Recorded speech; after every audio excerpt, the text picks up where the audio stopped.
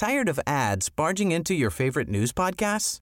Good news. Ad-free listening is available on Amazon Music for all the music plus top podcasts included with your Prime membership.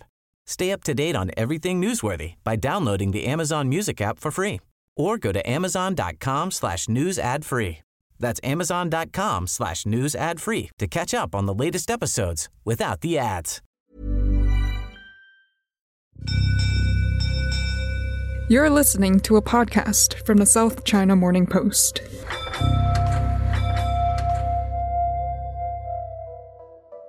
This week, we saw the chief executive for Hong Kong, John Lee, and his senior officials take to the stage and announce that Hong Kong was back. Friends around the world, everyone in Hong Kong, we can't wait to say hello personally to each and every one of you. See you in Hong Kong. It was the unveiling of a new tourism promotion campaign, including 700,000 free airline tickets to be given away worldwide. And it happened about the same time we marked an anniversary of sorts.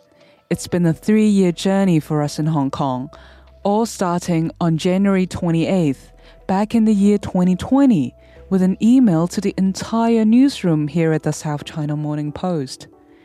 The email was short and to the point. Basically, pack up your computer now. You are hereby ordered to work from home for the next 2 weeks. We had just enough time to round up some reporters and get them into the studio, set up some microphones, and record our very first episode on this developing story. I'm talking to you in an office that's normally buzzing with reporters from 10 different desks, here at the South China Morning Post in Hong Kong. Over the Lunar New Year holiday, it normally gets fairly quiet in here, but over the past week, one desk in particular has been powering through the public holiday. I'm talking about my colleagues on the China desk here at the SCMP, who have been covering what is one of the biggest health crises in China since the outbreak of SARS in 2003. And while many of them live here in Hong Kong, there are many others in our team who are either based in mainland China or who have spent the Lunar New Year holiday visiting friends and family there. In this podcast, we're going to give you an insight into what it has been like for the past week for our journalists covering the Wuhan coronavirus. One day later, the number of confirmed infections in Hong Kong rose to 10, as the tally across the mainland surged above 6,000, which was more than the total reported by China during the SARS crisis of 2003. And for Hong Kongers, there was no need to wait for the WHO to make an announcement for how serious this was. This is what Ian Young, a senior journalist who covered the spread of SARS in Hong Kong for the Post, had to say in February 2020. For people from Hong Kong who were in Hong Kong at the time of SARS, there's nothing particularly unusual about wearing face masks. And so when we see the current concerns about the novel coronavirus, that reawakens all of those memories, all those collective fears, and also all of those group behaviours that were prevalent at the time of SARS in 2003, when face masks were not just commonplace, they were everywhere. Everyone wore face masks pretty much all the time outside. That again in Hong Kong. And here we are, 3 years into the spread of a coronavirus called SARS-CoV-2 and the disease it causes called COVID-19. Now, if you're under the age of 30 and live outside of Hong Kong, you might not know about SARS. Severe acute respiratory syndrome is caused by another type of coronavirus and was Hong Kong's first experience with such infections. It spread from the city of Foshan across the border in Guangdong province and was brought into Hong Kong before spreading to 14 other countries. Back in 2003, the world was introduced to the chair of infectious diseases at the University of Hong Kong School of Public Health, Professor Yuen Kwok Yung. This is him being interviewed in his laboratory in 2003. The difficulty is you don't know what you are treating at that time. All right? The patient having fever and the pneumonia, and we haven't found anything at that time. So Everybody is very anxious, trying to find what is going on wrong with the patients. 1,700 people were infected in Hong Kong and 300 people died. And Hong Kong scientists led the world in isolating and identifying the SARS coronavirus. But the world moved on. People forgot about SARS.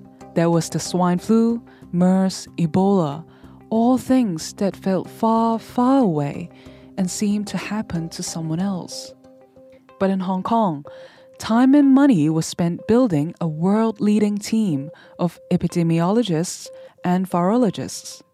This is what HKU Professor Yun had to say about SARS in 2018. It will come back if you open up all the wildlife markets in China again. And you can see that things always repeat itself. If it comes many years later, all the vigilance will be gone. And the effect is much bigger. All the measures that we are now taking would be so downgraded that when it comes, we will not be able to handle it. But the wildlife markets were open up again, and history repeated itself. But that's not the only warning that came from SARS that seems to have been forgotten. Here's Dr. Fanny Lam, a specialist in developmental behavioral pediatrics, on what she observed in the wake of SARS. When we look back 20 years ago when we had the SARS, so we had a group of students that experienced SARS. And when this group of students grow up and they became teenagers, we saw a lot of obsessive compulsive disorders, anxiety, depression during their adolescence. Over the last few weeks, Hong Kong has removed nearly all of its pandemic measures. Border checkpoints with mainland China were opened. The massive purpose-built quarantine facilities with tens of thousands of beds were closed. People no longer have to take PCR tests on arrival at the Hong Kong airport, but we still have to wear masks outside. And Professor Yun took to the airwaves again, making a public call for an inquiry to ensure that we had learned from our experience of the past 3 years. Hong Kong's Chief Executive John Lee had this to say in response. Some individuals believe that there is need for us to conduct an independent investigation into the various anti-epidemic measures. Some others disagree, and I disagree too. We've learned a lot from reporting on this pandemic, how it changed us as people, how it changed our city of Hong Kong as well as mainland China, and how things are never going to be quite the same again.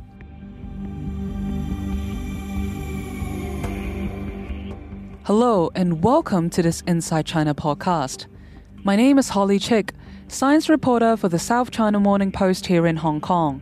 And on this third pandemic anniversary, we want to share with you some of the things that made our experience of the pandemic very different here in Hong Kong. I will have to say it very clearly that we have no plans for any widespread city lockdown as you have seen. Right now, I don't think there's much public health rationale for restricting incoming travel, given we've got so much infection locally already. Prior to this, the Hong Kong University had done research in hamsters that showed that hamsters can get the virus. And as I've said, we've used them as models on which to base human research and treatment on. There's another story that has people talking right now, that is the truck drivers with fresh fruit and vegetables unable to get across the border into Hong Kong. Oh, it's almost like everywhere is high risk. You've got, hundreds, thousands of people lining up for compulsory testing. People are waiting hours. And at the moment, the government's still very focused on containment measures. For example, finding every case and isolating them in hospital. And we know that very soon that's not going to be possible. Now's the situation where we see other parts of the world, whether it be the UK, the United States, even Singapore, that seem to be much more open than Hong Kong. And we are finding that over 40% of our membership personally feel that they are considering leaving Hong Kong. And some of the interesting things we learned from our colleagues reporting on the pandemic in mainland China. Travelers should maintain good personal hygiene at all times. Avoid travel to Wuhan or Hubei province. 2020 is supposed to be a year of celebration for China. Okay, Xi Jinping has made it very clearly that 2020 is a milestone in China's quest to regain this national, rejuvenation, the China dream. But this year happens to be one of the worst years in memory for most Chinese people. Lots of well-known academics inside China have issued open statements calling for greater protection for freedom of speech. Their main argument is that if Dr. Li was not wanted by police, and if Dr. Li enjoyed freedom of speech, then his message will be taken seriously. People are using Morse code and sharing a link to decoding their Morse code to kind of avoid the AI censorship. The Taylor Swift fans, they opened up donation channels, and then their fans donated money, and then they used that money to buy medical equipment, and they called up each individual hospitals asking them what kind of equipment they needed. So a lot of that has been very helpful. And then the Taylor Swift fans were telling me they did it because they were inspired by their idol. They said Taylor Swift was very charity-minded. She encourages her fans to do charity work. And why are these Australians coming forward to help test the Chinese-made vaccine? Yeah, so it's a really good question. Typically, there's different types of volunteers, but the common theme we've seen in this situation is a real passion from many people to contribute to finding a solution. During the opening ceremony of the World Cup in Qatar, we didn't see anyone wearing a mask, and we didn't hear that they needed to do PCR testing.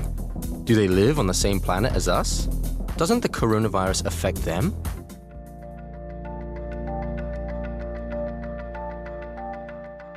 We were told to leave our office on January the 28th in 2020.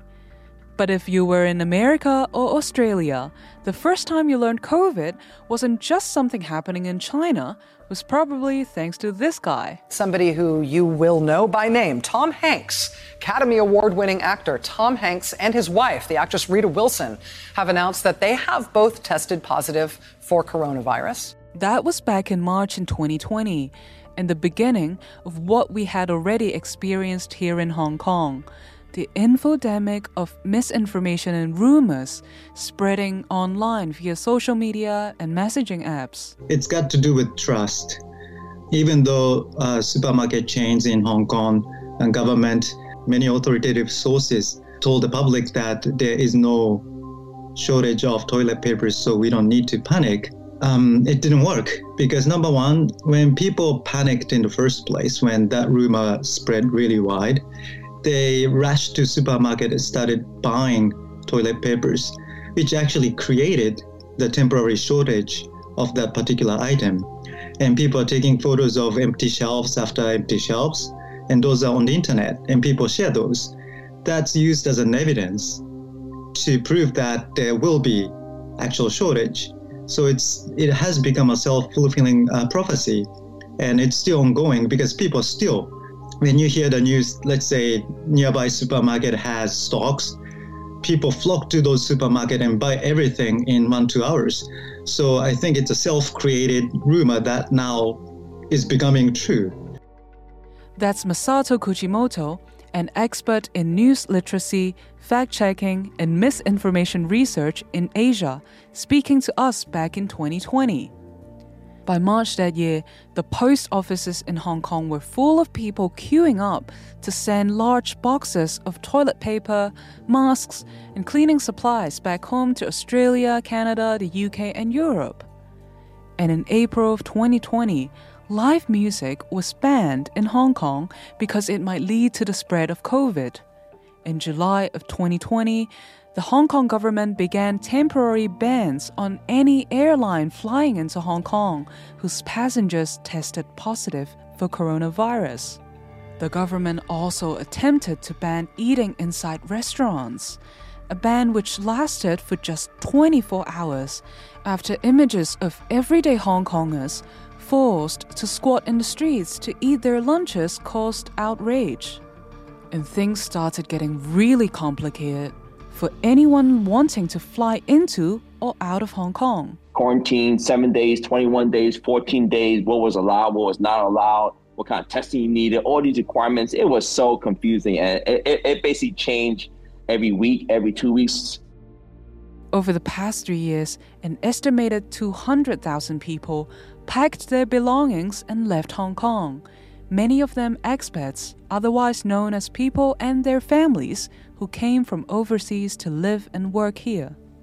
But for the 7 million of us who still live in Hong Kong, life went on.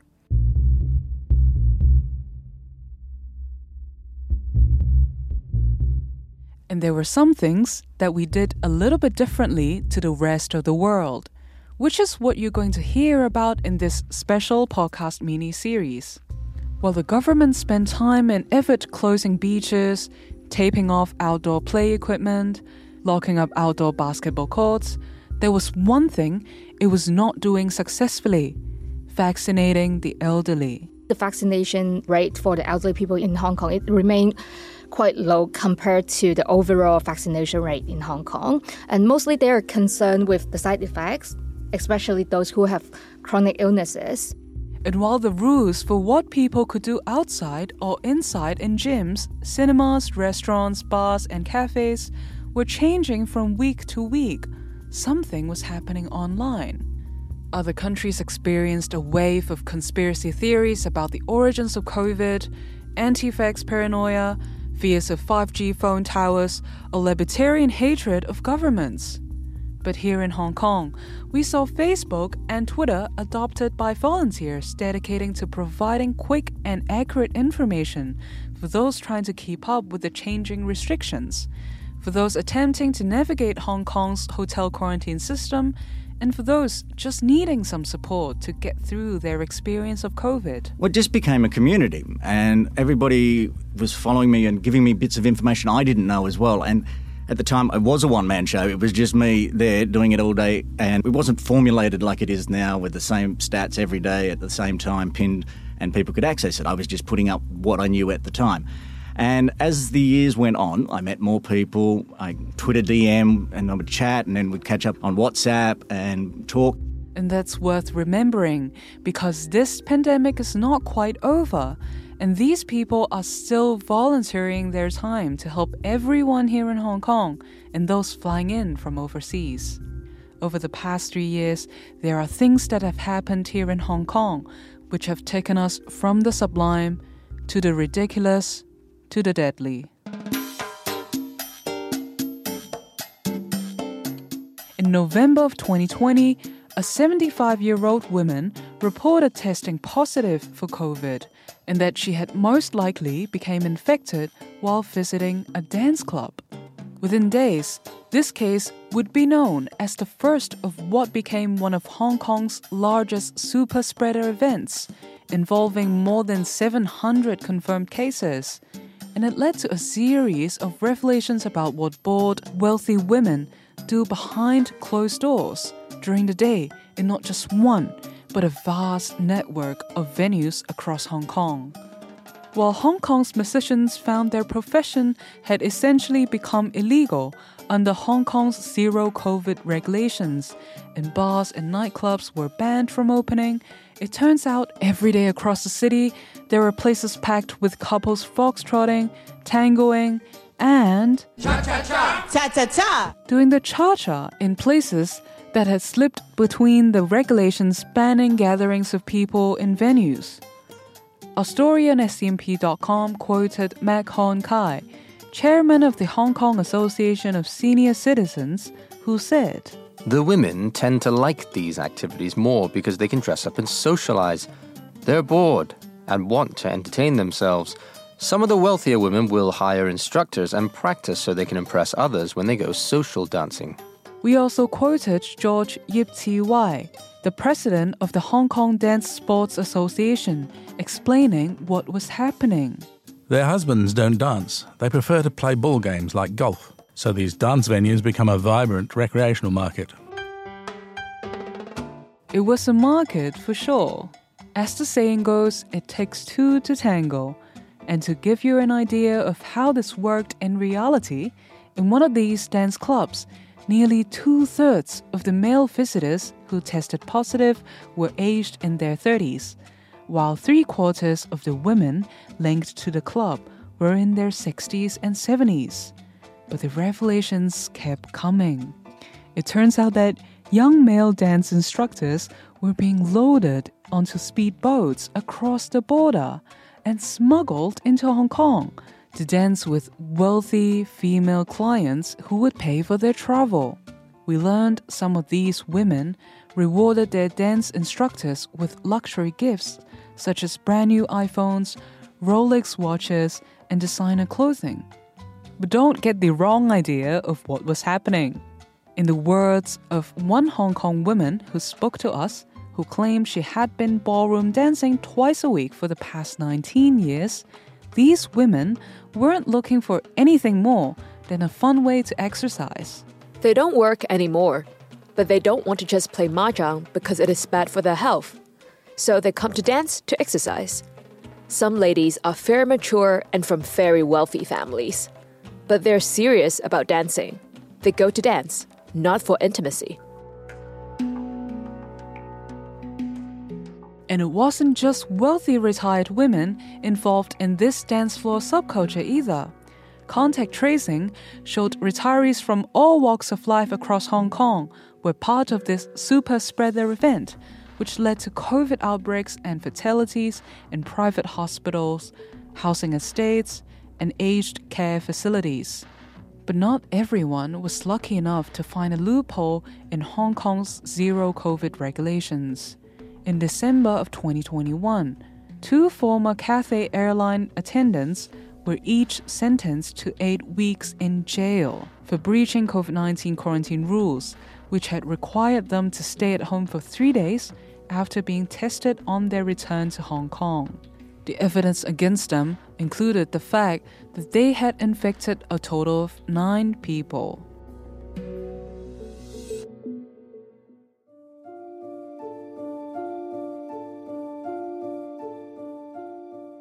In January 2022, one employee and one customer of a local pet shop tested positive for COVID, and thus began one of the weirdest chapters in Hong Kong's pandemic story. There's a growing outcry in Hong Kong over hamsters. The government issued a cull order, a euthanization order for small pets, including hamsters, over COVID-19 transmission fears.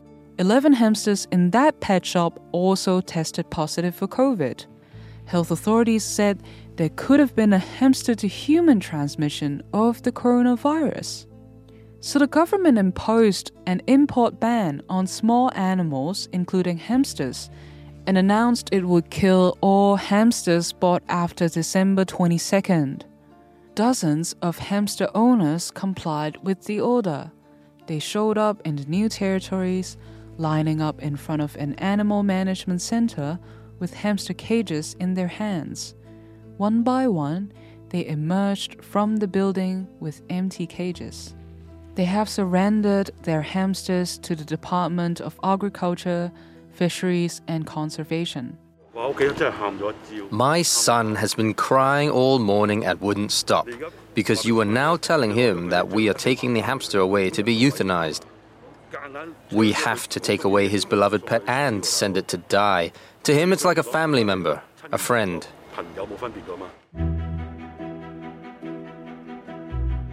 But a cull order also sparked outrage. More than 25,000 people signed a petition calling for it to be scrapped. And then we found out about Hong Kong's hamster underground network. On Facebook, there was the Gao Gao Chongsu Guanju Zhou, translated as the Rescue Hamsters Concern Group.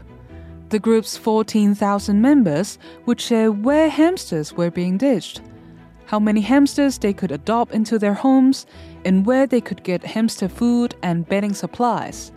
A similar group of nearly 3,000 people also existed on Telegram. One person had offered to put their Photoshop skills to use by editing purchase receipts to indicate the pets were bought before December 22nd. This would mean the hamsters would be exempted from the cull order.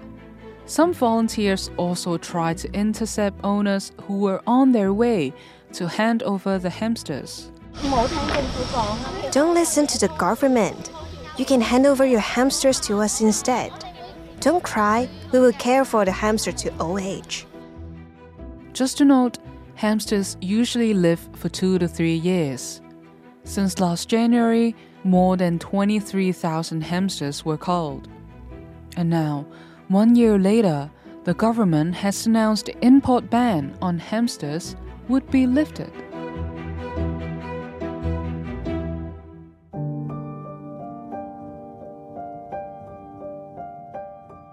We're going to hear more about Hong Kong's experience of social media and more of how the pandemic and the zero-COVID policies have changed the city in our next 2 episodes. But right now, I want you to hear from someone who has reported on this podcast, from outside the closed wet market in Wuhan, from the streets of Shanghai, and from his apartment during the 64-day Shanghai lockdown in April last year. Thomas, you first reported from Wuhan in 2020, and since you've been traveling across the country, have you had a moment to reflect on what you've seen over the past years? From time to time, yes. I think the 2020 and 2021, I think life was largely normal, except that overseas travel is almost impossible. But then 2022, it just feels like a really brutal practical joke. So in your extended video piece on YouTube, marking the end of the 3 years of restrictions in mainland China, you hold up your phone and explain how the QR code used to be the center of your life, and you couldn't go anywhere without scanning the code and getting a PCR test within 72 hours. How did that experience change you, do you think? This QR code exists since, I think, mid-2020, but it was not very seriously enforced until after the Shanghai lockdown. So after the Shanghai lockdown, you have to go anywhere, scan it, have someone check your QR code, you register your movement everywhere. So after the lockdown, I think not just for me, but also a lot of people are afraid to go out, to sit down and have a meal. Because there's one incident in our Shanghai bureau where one colleague had a hot pot somewhere, and then 10 days later, the police station called that you are a close contact of a confirmed case. You need to be sent to central quarantine. And where are you now? I'm now in the Shanghai bureau. And then whoever was in that space was sort of sentenced to, I think, 3 or 4 days of home quarantine. They have a sensor placed outside their door. So that's the atmosphere. That even going out for a meal is full of uncertainty. I feel like even after they dropped the restrictions, the quarantine, all those shenanigans, I don't know where I should go. I'm reluctant to move my feet around. Before I came back to Hong Kong, like after almost 3 years, I actually feel reluctant to leave Shanghai. So I guess the lockdown does something to you that, I'm safe in this space. I don't want to go anywhere else. So I think that's the very noticeable differences. And you spoke about the anxiety of getting a yellow code and how it meant you couldn't go anywhere except to get PCR tests day after day. That was the experience of so many people across mainland China. So what is the legacy of that? I don't know if there's a legacy of that, because that the whole thing just gone overnight. Some stories of evading people checking your QR code and just feeling a little bit of, just a tiny bit of adrenaline rush after you dodge a security guard and get inside like a restaurant without someone looking at your code. As far as legacy, there's not much. Yeah, just some memories, good and bad. Yeah, I think. The code system just went away overnight. So were people questioning, what was this all about for 2 years? Yes, definitely. I have a lot of questions. My local friends has a lot of questions, especially after the white paper protest and also after they just ditched all the restrictions in early December. And even so, after the entire country just ran out of painkillers. I remember like Argentina just won World Cup that day. We went to an Argentinian restaurant in Shanghai. There was this table behind us, and there's some loud chatter saying that all those experts were telling us that COVID is deadly, can kill your entire family. Now, where are they now?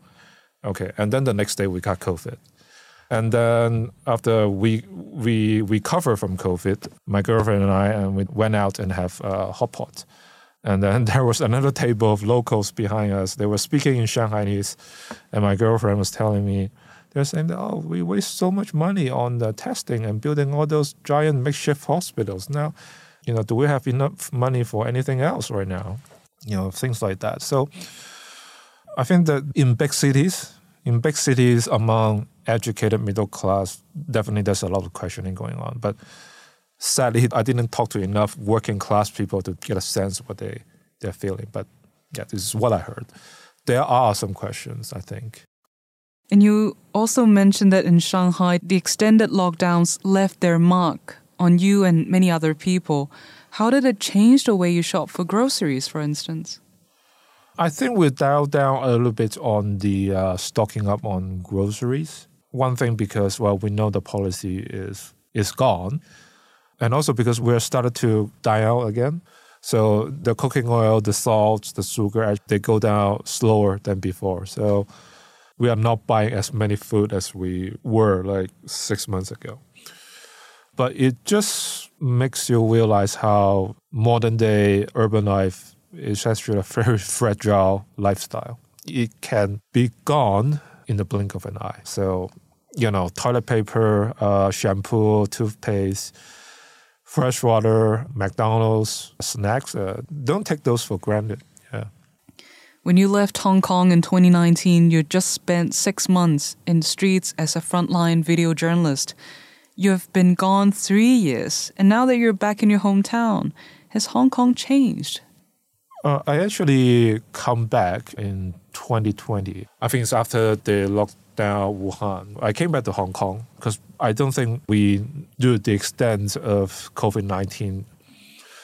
But anyway, I think Hong Kong has changed a lot. Sometimes walking on the streets, you saw like walls with little patches of paint here and there. I think every Hong Konger, not just journalists, they know what's beneath the paint. There were not many tourists back in the end of 2019. But compared with pre-protest, pre-pandemic, the streets were a lot less crowded, but more people than I expected because, all the policy were gone and people, I think, kind of feel like going out again. So that was actually good to see.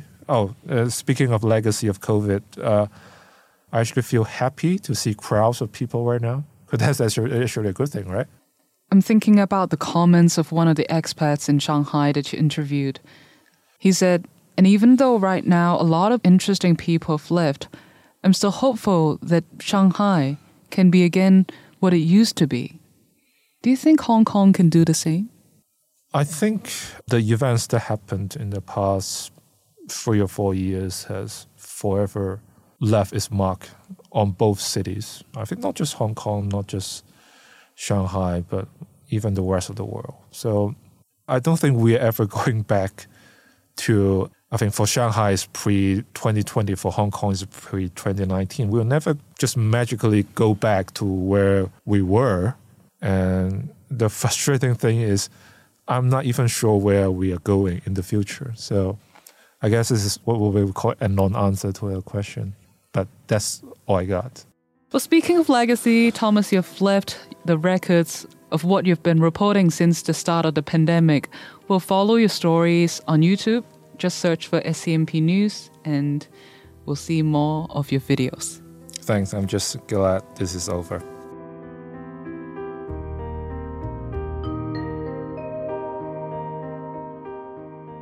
That's not quite the end of this episode of Inside China. We've got 2 more special episodes coming to you to mark this 3-year anniversary of our pandemic coverage. Let me also give a big thank you to Mimi Lau and Kinling Lo, who hosted so many of our pandemic episodes in the first year of the pandemic and did it from all sorts of locations across Hong Kong as we kept to COVID-safe guidelines. While the official announcement of Hong Kong's reopening to the world and the reopening of border checkpoints with the mainland are dominating headlines, there are still so many unanswered questions about what has happened over the past 3 years and so many discussions about what happens next. As always, make sure to check in with our latest from our newsroom at scmp.com. Follow us on Twitter at SCMP News. My name is Holly Chick. Bye for now.